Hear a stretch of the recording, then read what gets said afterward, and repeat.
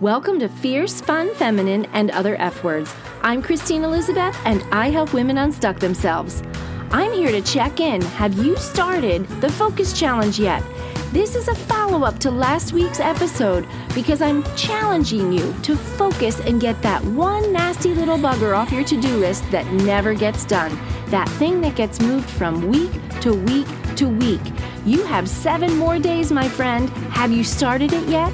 Have you broken it down into bite-sized pieces so that you can get it finished? Because I don't want you listening to the next episode until you have it off your list. So get busy, get going, and I know I'm busy too. I'm right there with you getting my own challenge done.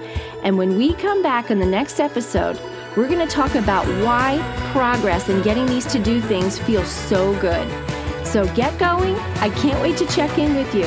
Have a fierce, fun, feminine, and fabulous day.